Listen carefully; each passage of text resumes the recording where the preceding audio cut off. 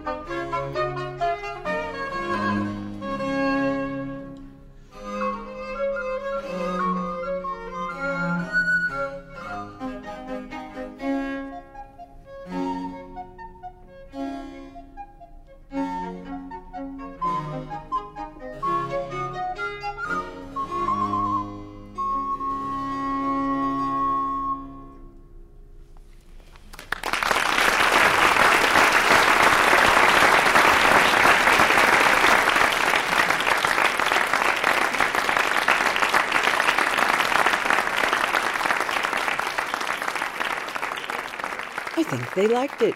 And you have to understand that the idea of note inégale was pretty revolutionary stuff at the time. Okay, in some places it still is. We've been listening to a performance of Francois Couperin's Trio Sonata L'Impériale from his collection Les Nations in a concert from November 16th, 1983. The performers were Stanley Ritchie, violin, Bruce Haynes, oboe, Ava Lejeune, recorder, Elizabeth Wright, harpsichord, and Susie Napper, viola da gamba. And the venue was Recital Hall at what is now the Jacobs School of Music in Bloomington, Indiana. Many thanks to the I.U. Cook Music Library for kindly digitizing their reel-to-reel tape for us. We're always interested in hearing your thoughts about this podcast. You can find Harmonia on Facebook or leave a comment or question anytime by visiting harmoniaearlymusic.org. This has been Harmonia Uncut, and I'm Wendy Gillespie. Thanks so much for joining me.